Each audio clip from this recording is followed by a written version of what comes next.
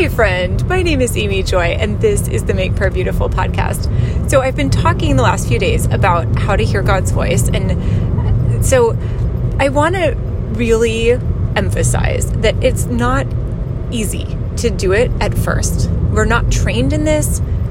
I don't think we don't really talk about it a whole lot. And it's also a skill that we can develop and hone.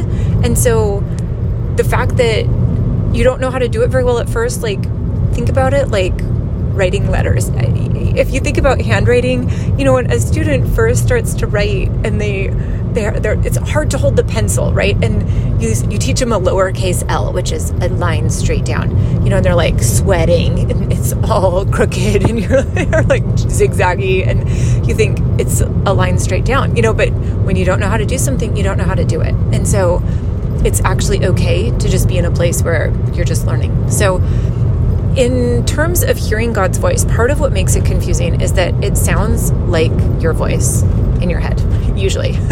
There is not a Charlton Heston booming baritone like, "This is the Lord, you shall do what I say, and I say that thee shall do thusly." No, it's just your voice, more or less. So one of the things, though, is that God's voice, it is always so kind. And so depending on your self-talk, it might be significantly different from your own self-talk just because it's so much nicer than what you would normally say to yourself.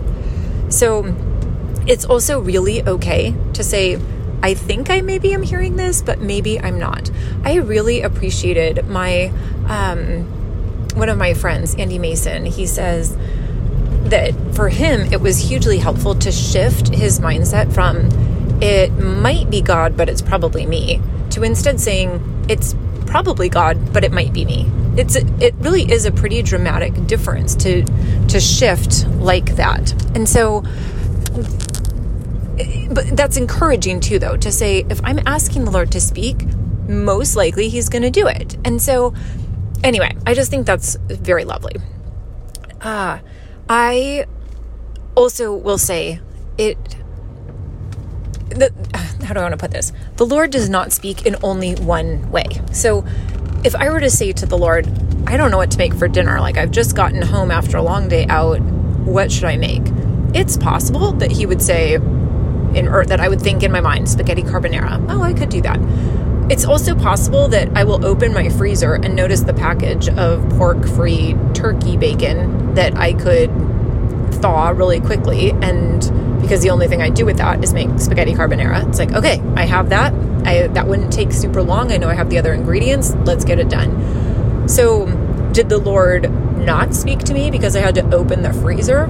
No, I don't think so. That's just a different method of being able to hear God's voice. And so I really want to encourage you that if you hear from God in words, that's lovely. But if you hear from him in pictures, or if he directs your paths as you're going about your day, all of those are hearing from God. So yeah, it's not that hearing from God with words is like the privileged way of listening to his voice. And if you only hear in images, then you're just a lesser listener. So thanks be to God that he's not like that. No lesser listeners. I also have heard at different times that the way that the Lord directs is, in some cases, he does it through words or the kind of hearing. He also might do it through pictures or seeing. He also might do it through a sense of feeling. I don't know if I could explain that one better, and then some people just happen to know, you just know that you know.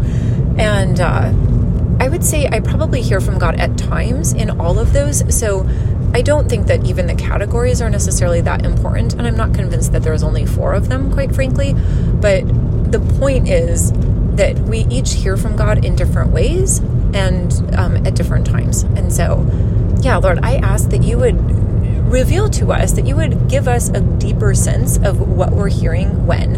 And I thank you for that. In your precious name, Jesus. Amen.